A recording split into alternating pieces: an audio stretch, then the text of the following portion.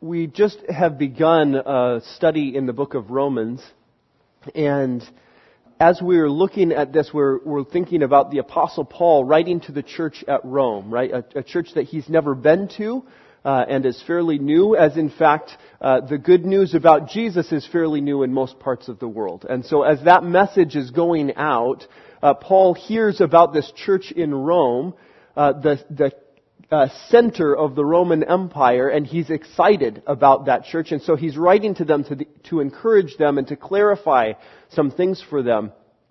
And he writes to them, and as he does, he says this. At the beginning of Romans it says, "I'm a servant of Christ Jesus, called to be an apostle and set apart for the gospel of God, which He promised beforehand through His prophets in the Holy Scriptures, concerning His Son, who was descended from David according to the flesh, and was declared to be the Son of God in power, according to the Spirit of holiness, by His resurrection from the dead, Jesus Christ our Lord, through whom we have received grace and apostleship, to bring about the obedience of faith for the sake of His name among all the nations, including you who are called to belong to Jesus Christ." And he writes that, and then that's how he introduces the letter, that it is based on the gospel of who Jesus is, and he is writing to them because he has been given this commission to speak the gospel to them. So now we are down in verses 14 and 15 this week, where he has just told them that he has longed to come to them and speak to them, but has so far not been able to come. And in verse 14 it says, "I am under obligation, both to Greeks and to barbarians, both to wise and to the foolish. So I am eager to preach the gospel to you also who are in Rome." Paul says, I am eager to preach the gospel, to proclaim the gospel, to tell you about the good news of Jesus to you who are in Rome. And as I have been thinking about this text and about Paul's eagerness to talk about the gospel, I think, how often are we not eager to talk about the gospel? Right? That is that we don't just wake up in the morning going, "Ooh, I wonder who I get to tell today." Just super fired up, right? Who could I talk with about Jesus today? Who can I tell today? I've told you that my grandparents, for many, many years, have prayed the same prayer when they get up in the morning. Who can I be a blessing to today? And it's that same kind of idea. Who can I be a blessing to today? Who might I talk with about Jesus today and encourage them? Right? If you were here last week, you remember Paul telling them that he longs to come to them so that he might encourage them and they might encourage him, and they would be mutually encouraging one another about the faith that they have in Jesus. And now he's writing and saying, I am eager, I am so excited to preach the gospel to you who are in Rome. He starts though by first saying, I am under obligation. I am under obligation to preach it, to proclaim it, to tell people about Jesus. I have to do it. The word here is the same as, the Lord's Prayer. Forgive us our debts as we forgive those who are our debtors, those who are indebted to us. That's what the word that Paul is using here. I am indebted. I am under obligation. I must do it. Right? So, some of you have obligations, things that you must do. You have a car payment or a mortgage payment or a cell phone bill, right? That you are using the services, or you are living in that house or using that car, and you have obligated yourself. You have written a contract. You may not have remembered that there was a contract that you signed that said, I am obligated to pay for this service. I am obligated. And what Paul is saying here is, I am obligated to preach. I must proclaim it. I must proclaim it. To whom must he proclaim it? I am under obligation to both Greeks and barbarians, to both the wise and to the foolish. Everybody. Everybody. Those who are Greeks and those who are not Greeks. That's pretty much everybody. Those who are wise and those who are foolish. That's everybody.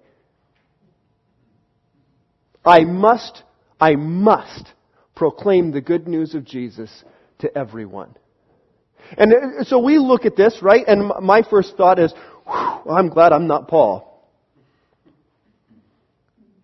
Because Paul had to preach it. Do you remember the story of Paul? In the book of Acts, how Paul was really zealous for the Jewish faith and he hated the Christians. These people who were distracting people from the Jewish faith, these people who it seemed to him had twisted the message of the Scriptures. And so he's just dogged about putting an end to this church. He's going to do whatever it takes to stomp it out. And on his way to do that, he's got in hand a letter saying, I am allowed to persecute all Christians and put an end to this church. He's got this in hand. And he is marching with a purpose to put an end to the church. And there's a flash of light. And he hears a voice from heaven saying, Paul, why are you persecuting me?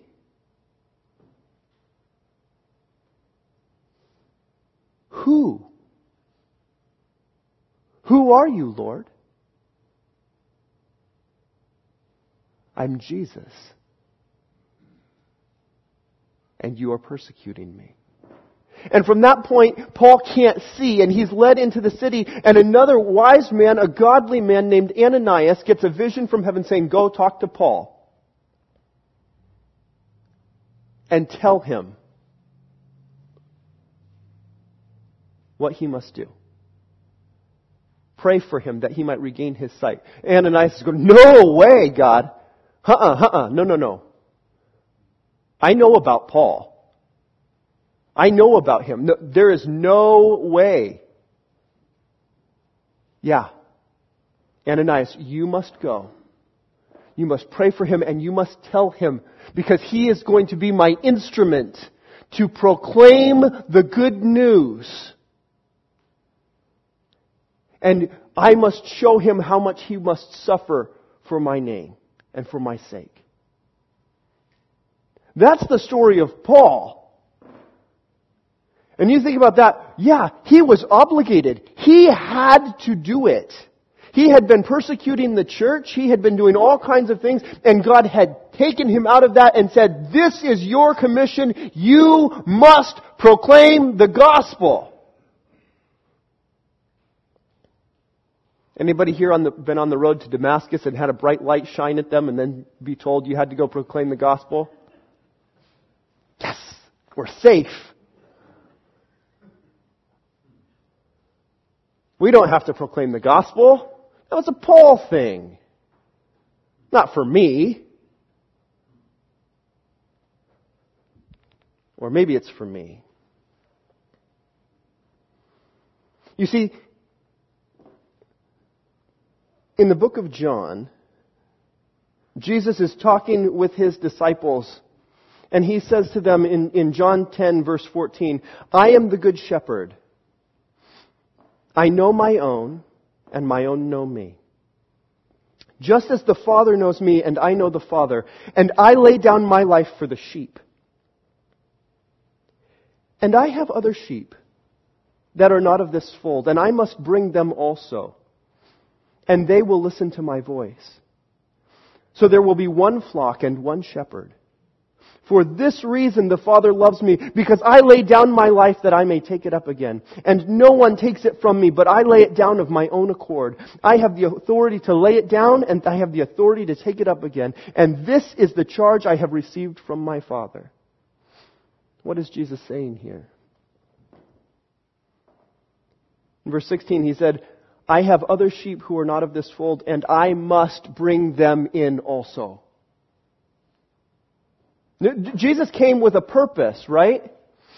His purpose was there were people who were separated from God, whose sins needed to be forgiven, and the only way that could happen is if He died and rose again from the dead. And He said, I am the good shepherd who lays down His life for His sheep.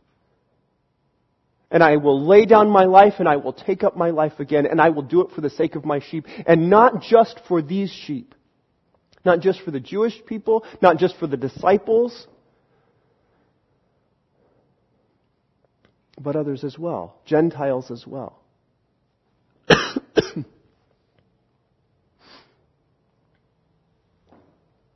And so we have here that this is the charge that Jesus has received from His Father, and He must do it.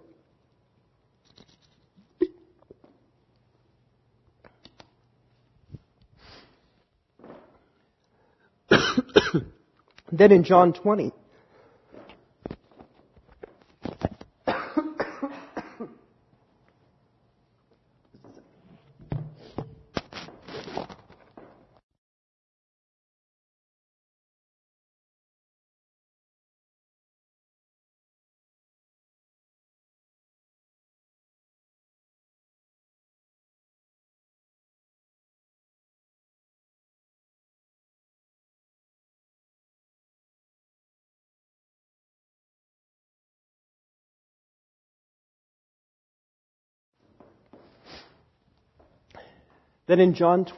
Jesus says to them again, "Peace be with you.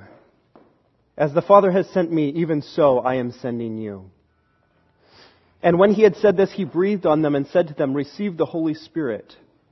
If you forgive the sins of any, they are forgiven them. And if you withhold forgiveness from any, it is withheld." Jesus has been given this commission from God that He is the good shepherd, and He must come and He must save His sheep, and He must bring them in. And then He comes and He tells the disciples, "You also, I am sending you also. Just as God sent me, I am sending you." Just as God sent me, I am also sending you. For this reason, He breathes on them and gives them the Holy Spirit, and He tells them, look, if you forgive the sins of people, they'll be forgiven. But if you withhold it, if you withhold that message, how will they be forgiven? Again, in Matthew 28, Jesus comes and He says to them, "All authority in heaven and on earth has been given to me. Go, therefore, and make disciples of all nations, baptizing them in the name of the Father and of the Son and of the Holy Spirit, and teaching them to observe all that I have commanded you. And lo, I am with you to the end of the age." You see, Jesus has called us to the same commission. He is sending us out. He said, "This is the commission that I have received from my Father. This is the commission that I am sending on to you. And you must go. You must tell them."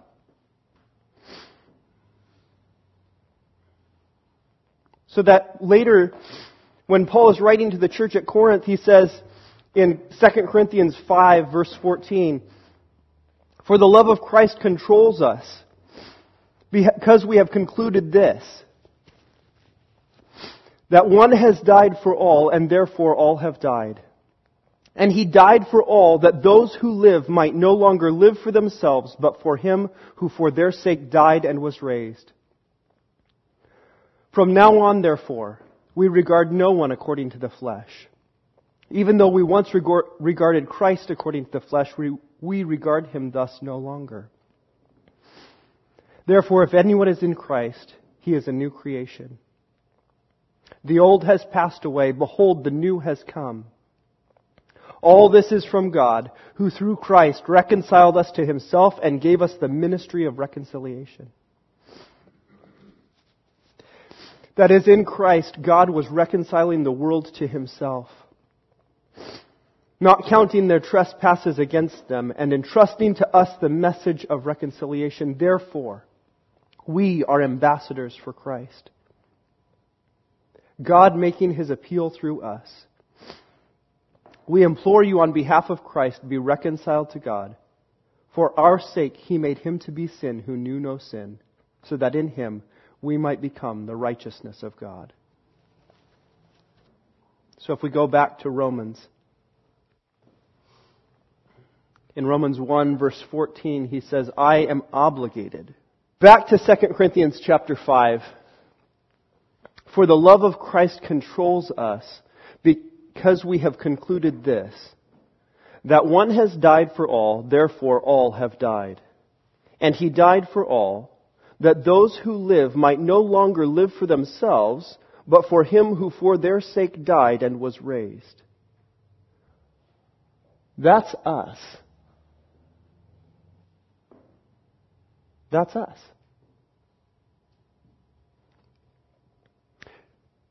We no longer live for ourselves. We live for him. We are obligated to live for him. We are indebted and must live for him. There's no alternative to that.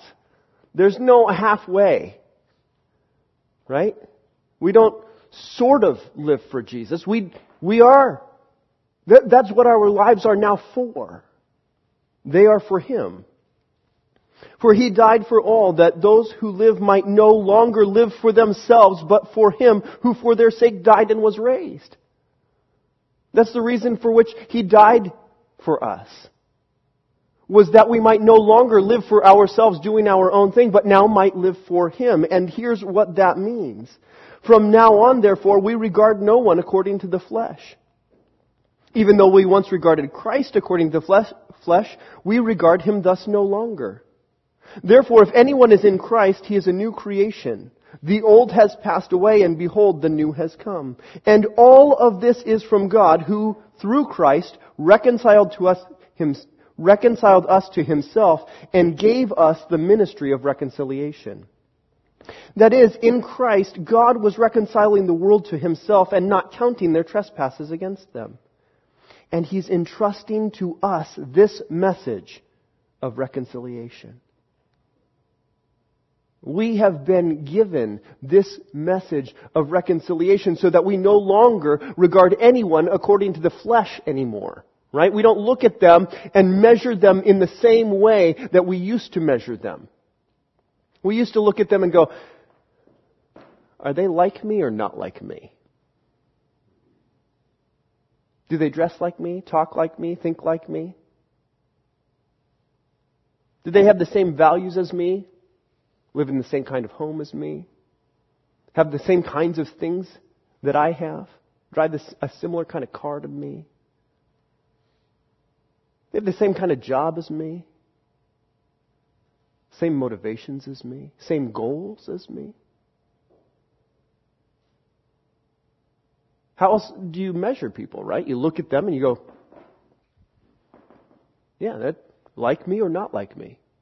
And the more somebody is like me, the more I like them. Especially if they have a sense of humor like me, we're going to get along real well. I can overlook some other stuff if you have the same kind of sense of humor as me. But the more you're like me, the better we get along. Because I regard you in the flesh. But Paul says, no, we don't regard anybody according to the flesh anymore. Not anymore. Because God has saved us. We now live for him. So we're living a completely different life in a different way. We're living for Jesus now. And so we're looking forward and going, okay, do you believe in Jesus?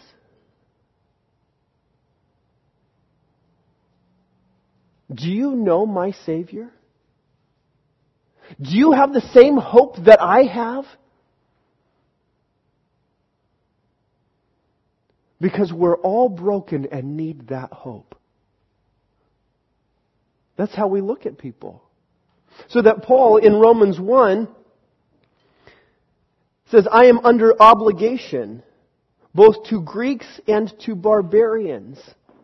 Those who are culturally like me and those who are culturally unlike me.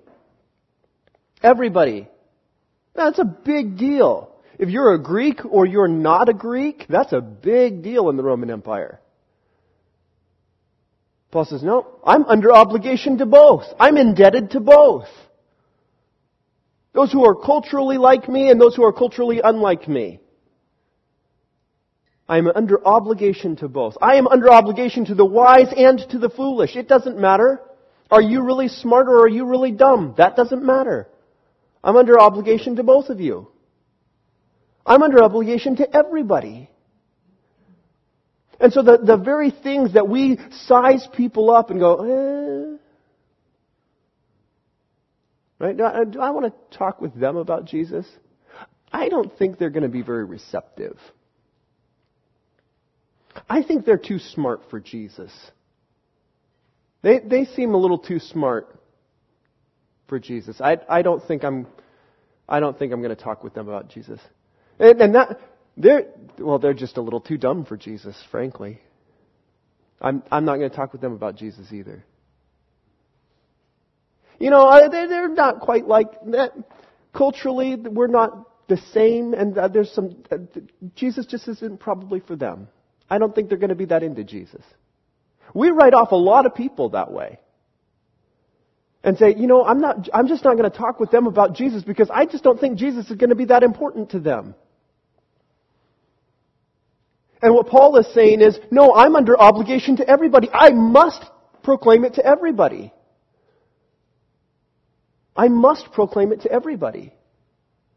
And what I'm trying to tell you is that because Paul was obligated to everybody, and Jesus was obligated to everybody, and Jesus gives us the commission that he had received from his Father, we also are obligated to everybody, and that's a little overwhelming.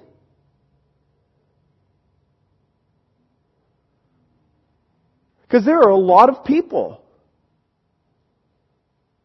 But Paul says, but I am eager. Right? Verse 15, so I am eager to preach the gospel to you also who are in Rome. He says, I'm obligated to absolutely everybody, and because you're part of everybody, I'm obligated to you. But you know what? I am eager to preach it to you. I'm so excited to preach it to you. So if you're obligated to everybody, who are you at least eager about? Who are the people that you're excited about, that you get to talk with them about Jesus? You can take a minute. Think about that. Who are the people that you're most excited to talk with about Jesus? Okay, your life group, I get that. That's cool. The people in the church, you're most excited to talk with them about Jesus. That's great. What about others? Who are you most excited about, most eager about, that you get to talk with them about Jesus? Paul says, I'm so excited. I feel like I have some connection with you guys at Rome. I've never been there. I don't know most of you. But I'm just really excited to come and talk with you. Here's what I'm afraid of. I'm afraid that we don't have anybody that we're excited to talk with about Jesus. And I'm afraid that we're not excited about it either because we don't really care about the gospel or because we really don't care about people. Those are the only two options that I see.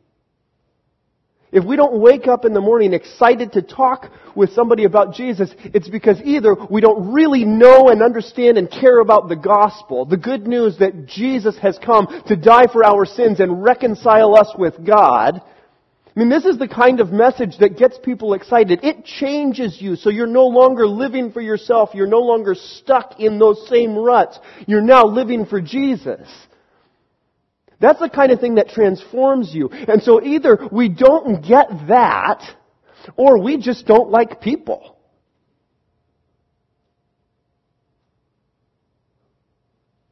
Because otherwise, there's somebody that we're eager to talk with them about. There's somebody, or a group of somebodies, your neighbor or your neighborhood or a club that you're a part of, the people at your kid's school, the people at work, somebody.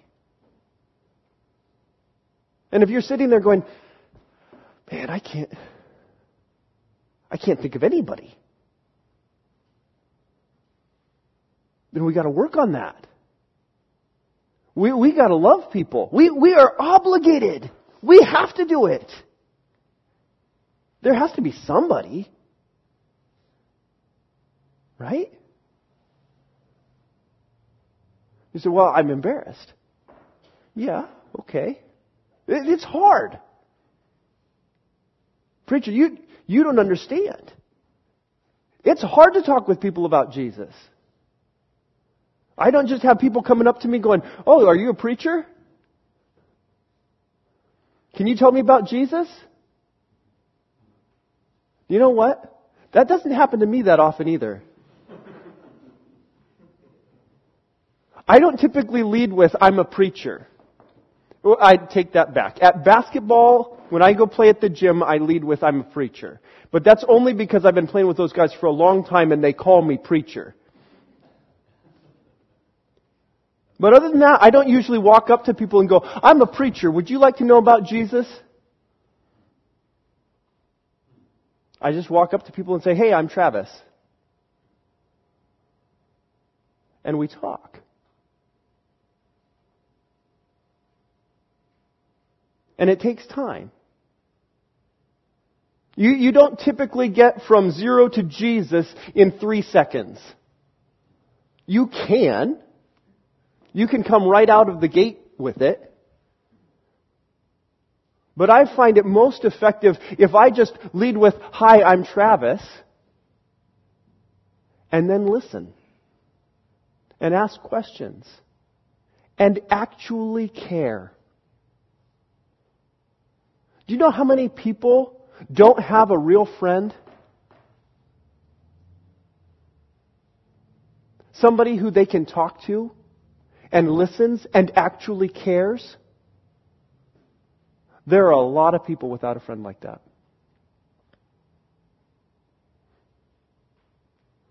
And so if we care about the gospel and we're eager to proclaim it, then all we have to do is go out and make friends and care. Just listen. Ask questions. Be supportive. Love on them. And it will come up. Opportunities to talk about Jesus will come up. Pray for them. Ask for them. You're not going to be able to do it all by yourself. You're probably not going to get it right on the first try. But if you care about the person that you're talking to, and you're listening, and you're loving them, then it's fine. It takes all the pressure off. You don't have to get it right. If they know you love them, you don't have to say the right words. You can even be offensive. And if they know that you love them, they will give you grace in that. It's no pressure.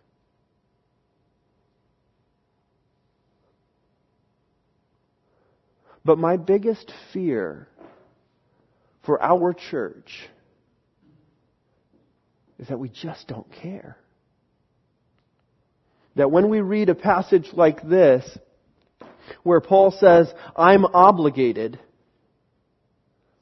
I must proclaim the gospel, and I am eager, therefore, to preach the gospel to you who also are in Rome, that we just don't even go there. We go, oh yeah, that's fine for you, Paul. That's great. That's great for missionaries and pastors, people with the gift of evangelism. But that's not me. I'm not really that kind of a person. I'm afraid there are way too many people who just go, I'm not that kind of a person. And I'm afraid of that because I see it in me. I see my own tendencies to shy away and go, I'll just avoid. I won't actually get to know you that well. I won't actually care. We won't actually talk. And if something comes up, I go, oh man, if it were me, I would be praying about that. And then what I say? I have a great book that you should read. I got it from the self-help section in the library. Tell you about it. There's always a book.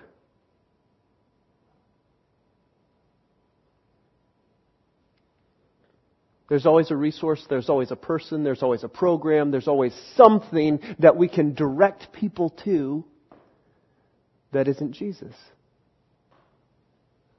But when we're fired up about the gospel, and when we love people, there are lots of opportunities to say, you know what? Let's pray about that. Can I pray with you about that?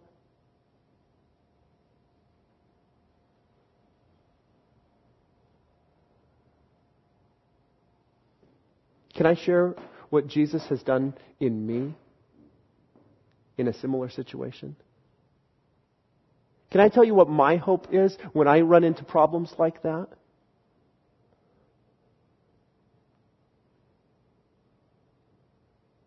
Eager to share the gospel. Compelled to share the gospel. Watching for every opportunity to share the gospel.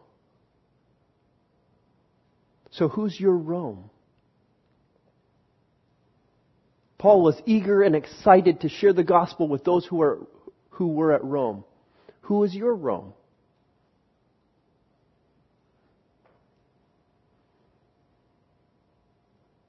Is it a club? Is it a neighborhood? A family member? Who are the people you're most excited about? Here's what I'd love for you to do. I would love for you to make a note on who that person is that you can pray for them. And what I would love for you to do is for you to share that with me. Okay? You can write it on a connection card. You can write it on a piece of paper and hand it to me after the service. You can email me. You can text me. And say, this is the person that I'm praying for. Or this is the group of people that I'm praying for. And I'll pray with you. That there would be opportunities to share the gospel with the people that you're most eager to share the gospel with.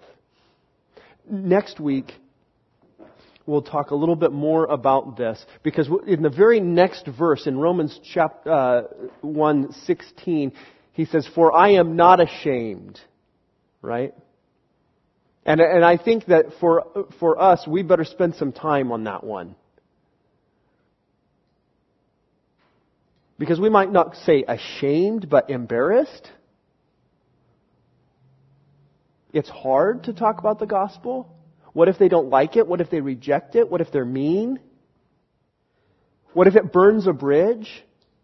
And so we'll talk about that next week. But for this week, I just want us thinking about who are the people we're most excited to share the gospel with. That we can be praying for them, that we would have opportunities to do that. Okay? Let's pray.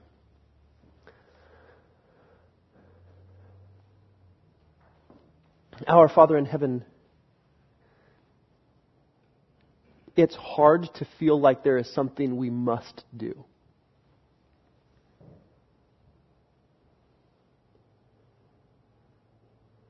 Something that's difficult, like sharing the gospel.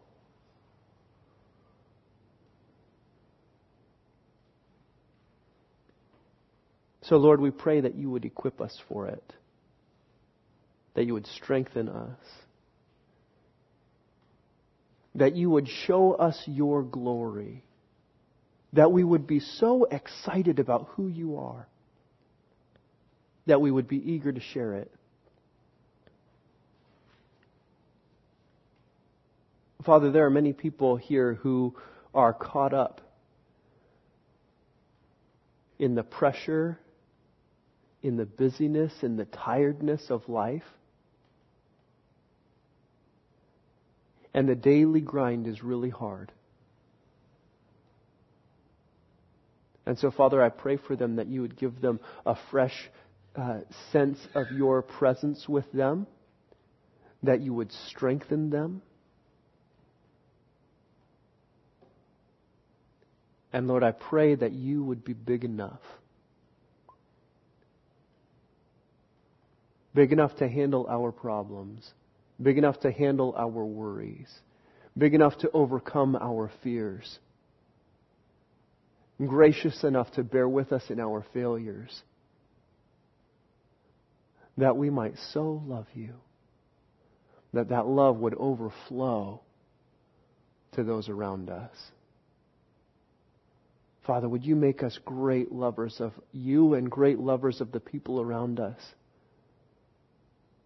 that they might know how much we care for them because you have cared for us and care for them.